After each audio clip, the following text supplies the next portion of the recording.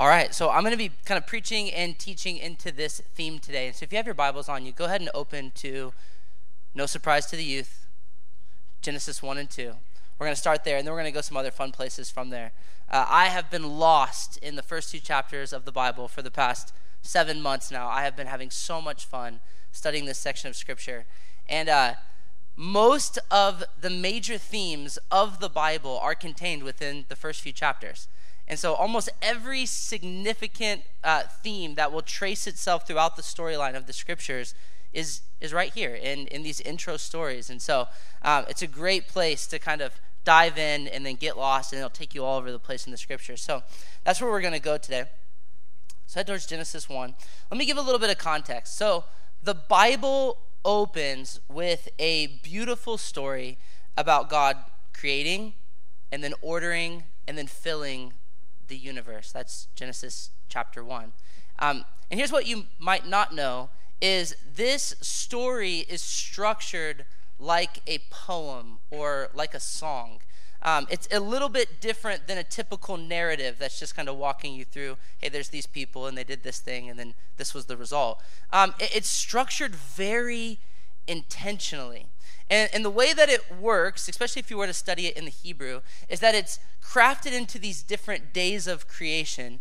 And each day works like a stanza in a poem or a verse in a song. And so it opens with day 1, talks about what the Lord did. He said, let there be light. Talks about the result, and then there was light. And then it talks about the Lord looking at what he's accomplished, right? Whether it's separating the waters from the waters and bringing forth the sky, whether it's drawing up the dry land, whether it's causing plants to explode all over the place, whether it's creating sky creatures and sea creatures and then land creatures, whatever he's doing, it kind of has this repeated pattern where it goes into a stanza, into a verse, tells you what he did, and then every single verse culminates in a chorus, right? When we're singing a worship song, we sing a verse, and then we sing a chorus, right? And then we go back and sing verse 2, and then we go back into a chorus. You guys remember the old hymnals where all the verses would be stacked on top of each other and then you'd hit the chorus at the end and then you'd repeat? Anyone used to sing out of a hymnal? All right, praise God. I grew up Southern Baptist. I love the old hymnal, all right? So this is how Genesis 1 is designed, that God does something on day 1, and then here's the chorus. It says that the Lord looks at what he accomplished and he says that it is good. And this line repeats itself over and over again. There was evening and morning the first day. God saw what he did and it was good. There was evening and morning the second day. God looked at what he did and he saw that it was good. Over and over, it was good, it was good, it was good. And it's creating this melody. It's creating this tone that begins to climax at the end of Genesis 1. And this is where we're going to start. Go ahead and open your Bibles to Genesis 1. Hopefully you're there. And I want you to go to verse 31. This is the end of the chapter. And this is kind of the culminating statement. This is like the chorus where Hannah is like smashing the drums. Her knees get like this high when she's hitting the bass. She opens up the back door because she's sweating, right? This is this chorus, all right? It says, and God saw everything that he had made, and behold, it was very good. So not just that it was good, it is very good. Deliciously good, all right? It is very good. And there was evening and there was morning the 6th day, all right? So this is how chapter 1 works. Now, I want you to tuck this into the back of your mind as I take you into chapter 2, because there's going to be this really interesting moment that happens in chapter 2. And if you haven't reflected on chapter 1, if you don't know this about it, you're going to completely miss it. Okay, so you guys ready? So let's go into chapter 2. Go to chapter 2, and we're going to head down to verse 7. Now, here's what's happening in chapter 2. Chapter 1 is a description of God creating the universe on a macro level. It's giving kind of the big view of what was happening. And then chapter 2 is going to zoom down in, and it's going to give us God's micro creation of humanity. It gives us the story of God cultivating a land called Eden, particularly that he planted a garden in the land of Eden, and that garden was going to be the home of humanity. And then it shows us God bringing forth some rivers, and he's bringing water through the dry land. And then it's showing God like a potter, like a sculptor, taking the clay of the earth, and he forms a man. He breathes the breath of life into him. It's giving us kind of the details about how humanity came forth. And this is really important. If you want to understand what it means to be a human, you need to sit with these passages. You need to reflect long on them, because they're making really big claims about what it means to be the creature that you are. You're a human creature, right? That's what you are. You're not a reptile, you're not a fish, you're not a monkey, you're not a star, you're not a plant. You're a human creature. And if you want to know about human creatures, this is the place to go. So let's go to Genesis 2, verse 7. It says, "Then the Lord God formed the man, or human, from dust of the ground, and breathed into his nostrils the breath of life, and the man became a living creature. And the Lord God planted a garden in Eden, in the east, and there he put the man whom he had formed." Which always makes me wonder where they were at before he put him in the garden. I don't know. All right, that just makes me wonder. "And out of the ground the Lord God made to spring up every tree that is pleasant to the sight and good for food. The tree of life was in the midst of the garden, and the tree of the knowledge of good and evil." Let's move down to verse 15. "The Lord God took the man, put him in the Garden of Eden to work it and keep it." We could get lost in that verse. I won't go there. "And the Lord God commanded the man, saying, 'You may surely eat of every tree of the garden, but of the tree of the knowledge of good and evil you shall not eat, for in the day that you eat it, you shall surely die.'" All right. So this is kind of the opening scene in the human story, in human history. And this is giving us deep insight into what it means to be a human. And I want to, there's so many things that we could say from this verse, but I want to point out a few in particular. Is that the original condition of humanity was perfection, right? That humanity had absolutely everything that it needed for life, for abundance, for happiness, for joy, for satisfaction, for fulfillment. It was all there, right? Adam had been created perfectly. There was no flaw in his design, right? He was put into this garden that had everything that he needed, but also everything that he could possibly want. In fact, the name of the garden, Eden, it's connected to the word for pleasure or delight. It's a garden of delights. A garden of pleasures, a garden of abundance, a garden where you don't just have where you need. You're not just surviving, but you have what you want. You're thriving. You're having a blast, right? I was talking to youth this last week, and I always imagine Adam and God hanging out. And what I imagine them doing is finding some like crystal pool at the base of a waterfall. And Adam's like swinging on vines into the pool and like doing backflips into the water, and God's like, yes! You know, like, that's what I picture them doing. I don't know what you imagine. That's what I imagine. That's what I would be doing if I was in the garden. It's full of joy and fun and excitement and exploration and intrigue, and this is the start of the human story. And it's not just that Adam's having fun and playing all day. God also gives Adam the best job in the world, the job that he was designed for. He gives him this calling. He says, you're going to come into this garden. It's your garden. I'm giving it to you.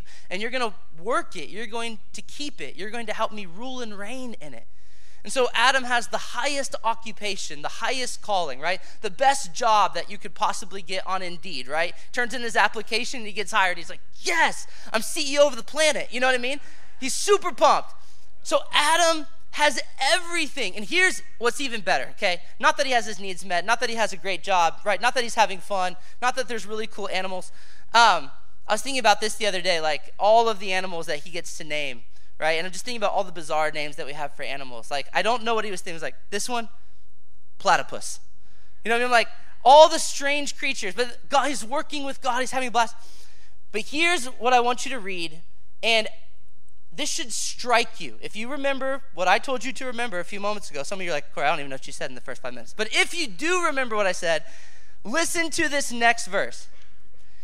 Verse 18, Genesis 2:18. Then the Lord God said, it is not good. Pause. Do you remember the chorus? What was the chorus, right? It is good, it is good, it is good, it is very good. And then you get into Genesis 2, you start to read the narrative, you come to this verse, and it's like the entire band goes grunge metal, right? Josh like whips out his hair, everything goes into a minor key, Hannah goes into this crazy breakdown, the cello's like screeching in the background, like, it is not good. What is not good? What is not good, right? Like, what could possibly be not good? Everything is perfect. You have everything. And listen to God's statement. You need to understand this because this is critical to what it means to be a human being. It is not good that a human being should be alone. It is not good for a human being to be alone. It's not good for you to be alone. It's not good for me to be alone. Humans were never meant to be lonely. I want you to just catch that for a second. Humans were not designed to be lonely. That feeling that we feel, like in the pit of our stomach when we get disconnected and isolated, it's a feeling that came straight out of the flaming pits of hell. You were not meant to be alone. You were not meant to be constantly socially anxious or worried. You were not meant to be depressed and at home with the shades closed, with the lights dark. That's not how you were designed to be, right? It's something that the enemy is bringing into humanity, particularly that the enemy is bringing against this generation. And it is from the flaming pits of hell. I want to call it out right here, right now. That loneliness is a curse that the enemy is trying to put on our generation. And I believe that the Lord is raising up a people that will take this curse on head on and release a blessing in its place. Can I get an amen? Amen. It is not good for humans to be alone. Now, I want to think about this a little bit. Why? Why is it not good for humans to be alone? Because there are creatures, like rocks. If a rock's alone, no big deal, right? Like there are parts of creation. If there's a meteor that's flying through space and it's alone, totally okay, no big deal, right? So what is it about us?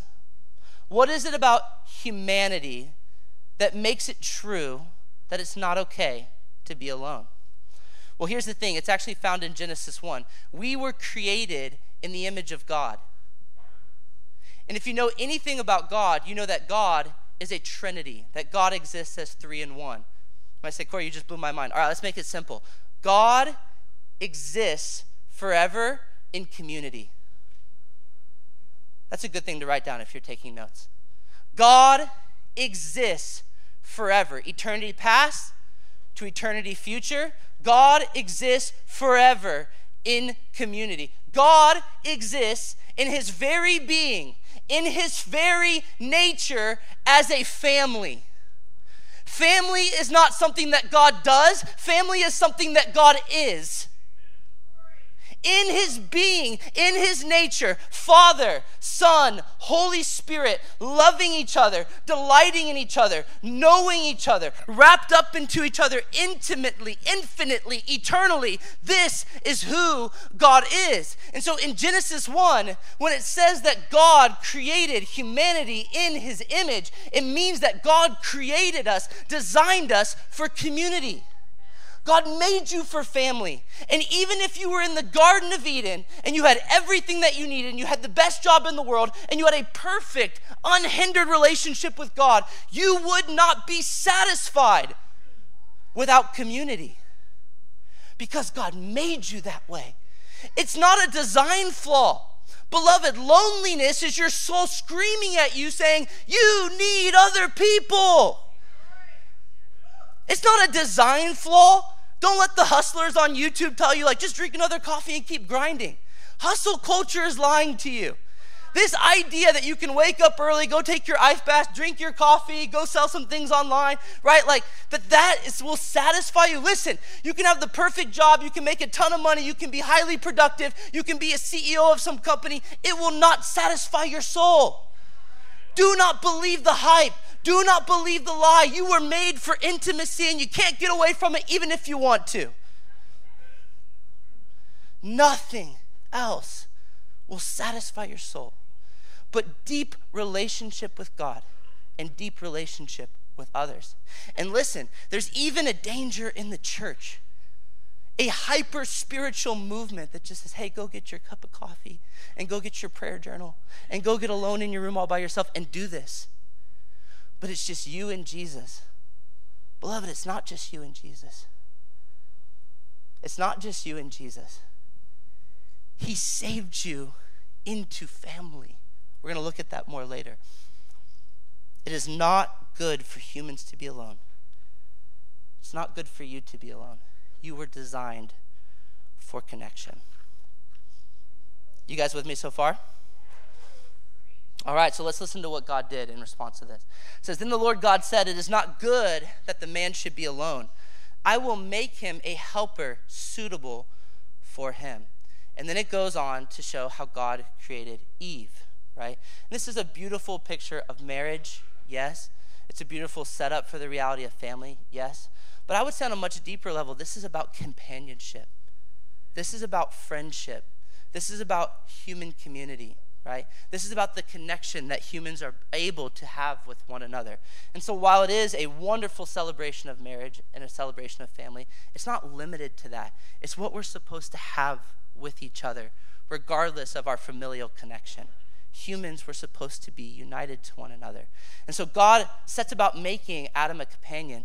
And just a couple notes on this verse, because sometimes this verse is used in really strange ways to justify odd views of women.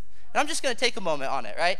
I've heard people take this verse and use it to make jokes about, oh yeah, like a helper. You know what I mean? And start to be a little bit derogatory towards women. This word that God uses for Eve is really one of the most powerful words in the Old Testament. In fact, it's a word that's used for God himself. He says, I am going to make you a helper. Now, this word for to help has the connotation of, yes, I can come alongside of you. Let's say you're trying to lift something heavy and it's too heavy for you. And I come up next to you and I put my arms up and I start to push with you and we're able to lift it together. Right? I helped you. I assisted you. You weren't able to do it on your own. I lent my strength, my skills, and we did it together. It can mean help. There's a few other things that it can mean. It can also mean to rescue. Like a picture that I could give you is like someone who's out fishing and they're sitting in their boat, and all of a sudden this weather gets a little wild and the waves get a little rocky and the boat capsizes and that person goes into the water and they can't get themselves up out of the water. They can't find the boat. And they begin to yell, help! Help me! And there's someone on the shore who hears them and they jump in and they swim and they grab them and they pull them over to the boat and they get them back up and they save their lives. They're a helper. They're a helpmate. They rescued them, right? And so listen, I want to point this out to you that friendship, right, is not just like, oh, that's helpful to have a friend. No. You need friendship. You need other people in your life. And without them, you're in deep water screaming help. We need that connection. And so God provides for him a helper, a helpmate, right? This word is the same word that says, I lift my eyes unto the hills. Where does my help come from? My help comes from the Lord, the maker of heaven and earth. We actually named our son Azariah after this word. The first part of his name, if you said it in Hebrew, it would be Azer. There you go. You can practice that when you go home. If you say it in Hebrew, it means Azariah, means the Lord is the one who helps me. That's what we named our son. And so this is a beautiful word. It's a beautiful passage. Listen, you need friends. You need people that will help you. You need people that will reach their hand out and pull you out of the water when you're sinking, when you're drowning, When life gets a little heavy and you can't lift the load, you need someone who will come next to you and who will shoulder it. But you also need someone who will share in your joys. People who will rejoice when you rejoice. People who will celebrate when you celebrate. People who will be proud of your accomplishments. People who will want to sit and just talk about what happened that day and the weather. We need that. We were made for that. And something really weird begins to happen inside of humanity when we don't have it. So let's talk about that side of things. I want to talk about something that is being called the loneliness epidemic. A few years ago, there was an article that got published by Newsweek, and it talked about the fact that we weren't just in the pandemic, right, where disease was spreading across the world, but simultaneously, something was happening in the hearts of humanity all around the globe that they dubbed the loneliness pandemic. I want to read you a couple of statistics from that period. CNN reports over the past few years, 1/4 of people around the world say that they feel consistently lonely. Say that again. 1 out of 4, 25% of people all around the world, if you were to pluck them out of any nation on the planet, say, I am consistently feeling lonely. Every day, there's this pit in my stomach, this empty place that I don't know what to do. I don't know what to do, right? 25%. According to a poll by Gallup that was specifically targeted to Americans, this loneliness pandemic reached a high, particularly in 2020 and 2021, right? Nobody's surprised by that. We were told to do things like isolate, right? Like we did an entire social experiment when we had to isolate. And I'm not making any comment about the politics behind that or what the government should or should not done. That's not my business. But what I do want to talk about today is that what happened had an effect on us. It did. Like all of the research that's rolling out in these years is saying, hey, that did things to us. When we were told to separate, when we were told to isolate, when we were told to make sure to keep your distance, when we were told that every interaction had to be clean and sanitized, and we had to do this to the microphone before we passed it off, right? And thank you, Nicole, for doing that. I'm glad you did.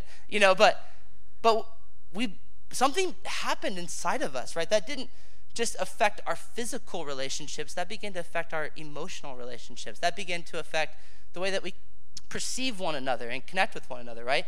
Like I remember before the pandemic, we would take our kids out. One of our kids would cough, and guess what? Nobody would notice, right? And now we go out to a restaurant, one of our kids starts coughing, and every person like gets out their shotgun. They're like, does that kid have COVID-19? Right? I'm immune compromised. Like they're like I'm like, I'm sorry, man, it's just a 4-year-old. He's got a cough. Give him a sucker quick. And then we're like darting out of the restaurant, Like it did things to us that have never happened before. We've never experienced this as a society. And so this loneliness pandemic kind of spiked in 2020, 2021, 2022. Okay? Upwards of 40% to 50% of people saying, I'm regularly lonely in America. It was higher in America even than it was in the rest of the world. A therapy group called Cross River has done some research into this. They specialize in doing therapy for this topic. I want you to hear this one. It says that nearly 60% of Americans feel like no one knows them well. That's a majority. Like that's not just a few people. 60% of Americans say, I don't feel like anybody really knows me that well. Do you guys just take a moment and kind of like mourn that with me? Like that breaks my heart. And here's the deal. If you look at the stats, the statistics spike as you go down the generations. So our youth, our young people, and again, I'm not projecting this onto anyone who's in the room, but in general, in our society, our youth are experiencing this in a really intense way. Our youth are experiencing loneliness, separation, anxiety, worry, feeling overwhelmed. The number one word that Gen Z uses to describe their condition is overwhelmed. What do we do about this, right? And I want to tie this into Genesis 1 and 2. It's so clear that something has gone wrong. Our original design was community. Our original design was family. Our original design was to feel connected. Our original design was to walk around every day and to not have that feeling on the inside. And something has gone wrong. And so the question is, what are we going to do about it?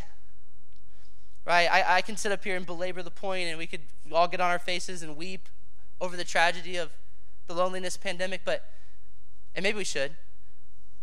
But I also think that the Lord wants to press us into hope and into faith and believing that there's a solution to these problems, right? And I am of the conviction that the church has within its possession the healing of the world. I say, Cory, that's a bold statement. No, I believe it. I believe that the church, I'm not talking about the four walls. I'm not talking about the institution. I'm not talking about all the organizations and all the, nonprofits. No. I'm talking about the church, Christ's church, all of the people who are written in his book in heaven. Their names are in the Lamb's book of life. His church has within itself the resources to participate in the healing of the world. We have the ability to see sickness healed. We have the ability to see demons driven out. We have the ability to see loneliness crushed under the foot of our Savior. I believe that there is hope in this house, and that people can come here who have that pit in their stomach, and they can find a connection that they've never had before. And no, we're not a perfect family. No, we're not a perfect family. We're a broken family. There's not one person in this room who could stand up and say, well, we are just the ideal couple, or we're the ideal family, or this is the ideal church. No, we're not. But there's actually connection that can happen in a sweetness of intimacy, even in the midst of brokenness. Because guess what? You never get to experience mercy if you never screw up. You never get to experience grace if you never fall down on your face. You never get to use the gift of helps if no one ever needs help. There are so many things that are integral to the body of Christ that are dependent upon brokenness. So your brokenness belongs here. There is space in this place for broken people to come in and to experience connection and intimacy. And I believe that when you get into these connections, it's going to drive the loneliness out of your heart. And you're going to find yourself satisfied in deep spiritual relationship with others and with God. And isn't that why we're here in the first place? Amen? You guys got a little bit more capacity? All right. I got two more things I want to share with you, and then we're going to wrap this thing up. I just want to share a verse. This is the part where the spirit of Aaron will come on me, and I will probably cry. It's just up here on the platform. And I'll also close like 6 times. So like, just the mantle is upon me, I want to read a verse to you that is very precious to me. It's one of my favorite verses. It's Psalm 68:6. If you can put on the screen, that'd be wonderful. If you can open it in your Bibles. It's just a simple verse, but I feel it for us this morning. Psalm 68:6 says this. It's a promise. God sets the lonely in families. God sets the lonely in families. When God looks down upon the earth and he sees that 25% of humanity is saying every day, I feel lonely. When God looks down upon Gen Z and they're saying that the number one terms they would use for how they're feeling is anxious and overwhelmed, he cries out from Psalm 68, I will come to you and I will not leave you as orphans, but I will put you in a family. That is God's design, is to draw near to the lonely, to draw near to the anxious, to draw near to those who are brokenhearted, to draw near to those who are sitting on their couches, watching episode after episode on Netflix, eating their Doritos, windows closed, and everything inside of them is yelling, you're not okay. Get out of this freaking loneliness cage. Get out, get out, get out. And they just keep doing this, and God wants to break in. And he wants to wrap them up in his arms, and he wants to take them out. I was waiting on the Lord yesterday, and I was asking for how to end this sermon. I felt like there was a piece that I was missing, and the Lord said to me, go to the parable of the Good Shepherd. And I said, Lord, I don't really think that has anything to do with this. And he said, no, go read it. And I want you guys to turn with me to Luke 15. I saw a part of this story that I have never seen before in my entire life. And the moment I read it, I began weeping in my office. I've never seen this line in it. But there's a story that Jesus tells. And he says, hey, once upon a time there was a shepherd. And this shepherd had a flock of 100 sheep. And one sheep wandered off. And I've usually thought about this in the context of the lost, and this is talking about the lost, but I think it's also talking about the lonely. It's that this sheep had wandered off, and it was isolated. It's by itself. It's out in the woods. It's in danger. It's at risk. When you're alone, you're at risk. You're at risk. And the shepherd, it says that he leaves the 99, and he goes trekking out. I don't know why I always picture there's like a blizzard when he's going after it. It's like Arctic conditions, you know? It's like coming across the tundra to find the sheep. Like the sheep's probably already dead from the cold, but this is how I picture it, right? He's just crossing the tundra, right? He's fighting bears on the way and all the things, right? And he finds this sheep, right? And I just want you to hear what this verse says. I hope it'll touch your heart like it touched mine.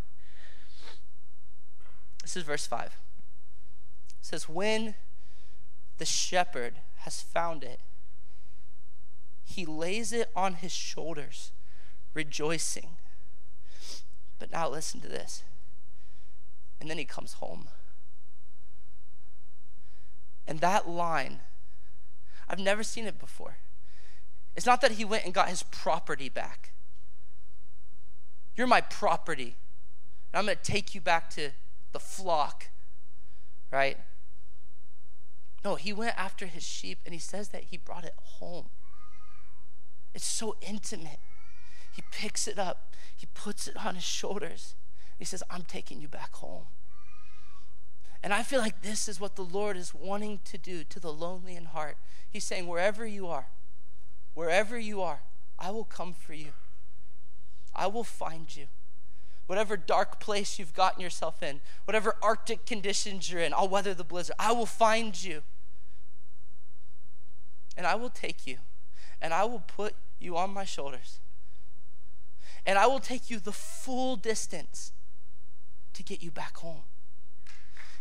And some of you are wondering, Lord, but I've come so far. Can you get me back? And the Lord's saying, no, I can get you back. I can get you back. You're saying, Lord, I feel so broken. I don't even know if I can have friendships anymore. Lord, I'm so broken. I don't even know. I've been betrayed in relationships. I've had people shatter me into 1,000 pieces. I have people lie to me. I have people turn their back on me. I've been disappointed over and over again. Some of you came from families that convinced you that you could never have family. Some of you have been in relationships that have convinced you that you would never want to have relationships. But listen, no matter how far life has driven you out into the dark and into the cold, the Lord will come for you. And the Lord will put you over his shoulders. He puts the lonely in a family. He grabs his sheep, puts it over his shoulders, and he brings it back home. And this is his commitment to your heart this morning. No matter where you are, he's going to get you into a home. Will you stand with me?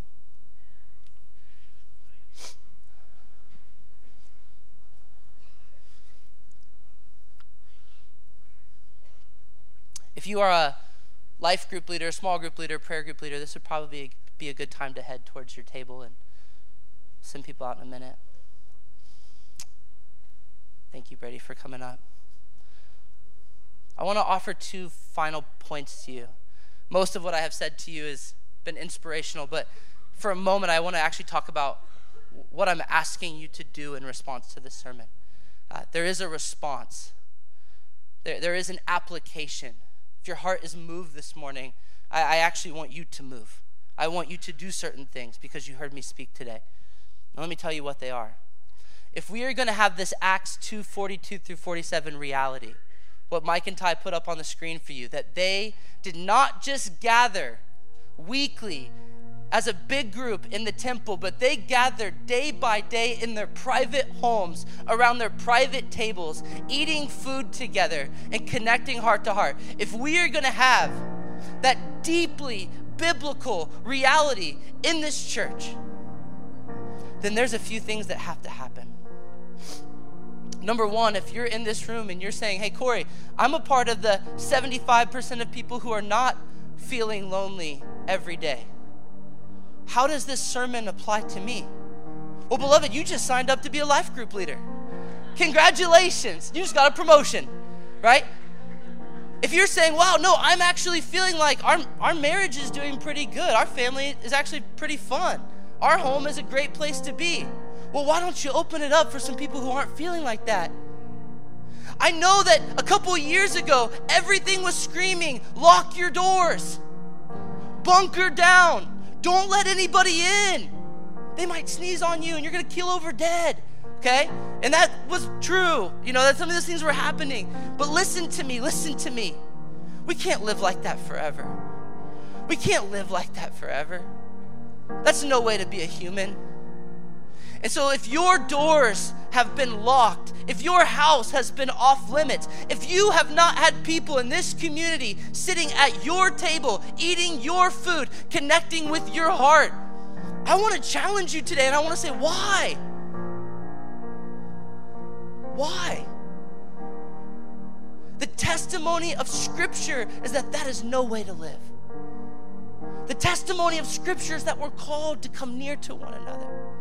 And listen, I get that it's inconvenient, right? We have these 15 to 25 young people descend upon our house like every 2 weeks. Okay, I understand why you would not want people to come into your house, right? I get it, right? There's a mess to clean up afterwards. They might break things, but they're loud, but they make jokes that I don't understand. I make jokes that they don't understand. Why? No, I get it. I get the awkwardness. I get all the things that keep us from doing it, but the Bible says to do it. And if we're going to be faithful Christians who are in obedience to God's word, we've got to unlock our doors. We've got to say, hey, you want to come over this Thursday? You want to get dinner? What are you doing after church today? I really like Mexican food. Oh, you do too? Ha, amazing, right? We need to have these moments with each other. And we need to start to connect. And maybe it starts talking about the weather and about sports and about whatever. But at some point, it's got to turn. How you doing? What's going on in your life? How's work going? What are you hoping for? What are you believing for this year? What are you struggling with? How you feeling? That's how things begin to change. So I want to compel you that if you're doing well, that maybe God is inviting you to be a life group leader, whether formally or informally, to open your table and to invite others to come sit at it. Second group of people I want to talk to this morning is those that when I was talking about loneliness, I was talking to you. And you know that that's sitting there. Today the Lord is crying out to you. He's reaching out to you. He's pursuing you through this message, through these words, through this atmosphere. And he's saying, I'm going to give you a home. But listen, it might take some initiative on your part. It might take walking out those double doors and actually stopping by one of these tables. And all of the anxiety inside of you might say, don't do it, don't do it, don't do it. And I want to be that other voice that morning that says, why not? Give it a try. Give it a shot. Go sign up. If they're weird, just stop going, all right? Okay, can we just make a deal? Like if they're creepy, just my cat died. I got to go. I don't know. I can't come. Right? Just make it. I'm not condoning lying. Okay? Go give it a shot. Go give it a shot. Take a risk on having friendship. You need it. You need it. Can you lift your hands with me? We're just going to pray. Holy Spirit, we invite you to move through this room. Your sweet presence has been here all morning. God, we thank you for what you did during worship, during transition. Oh, but Holy Spirit, I just ask that you begin to move right now. Begin to minister.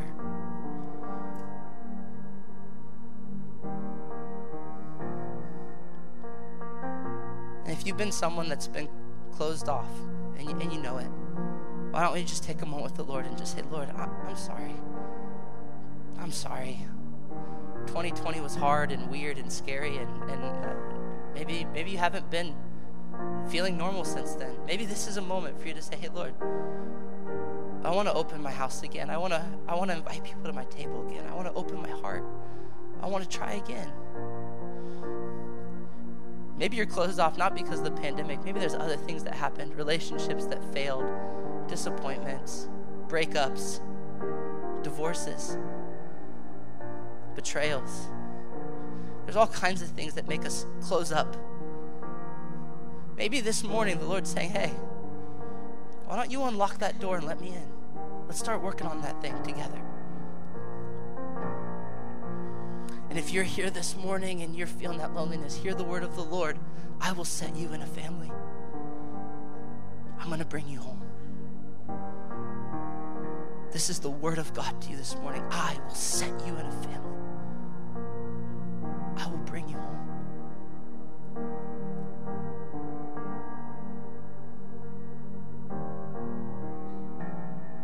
So Lord, we honor you this morning for your word. We thank you for what you teach us through your scriptures and what you've commanded us to do. And we know that in them are life and abundance. And we're eager to obey. In your name we pray. Amen. This altar is open. If you need to spend time with the Lord, our prayer team will come forward. They'll be happy to minister to you. Go in peace. Have a wonderful day.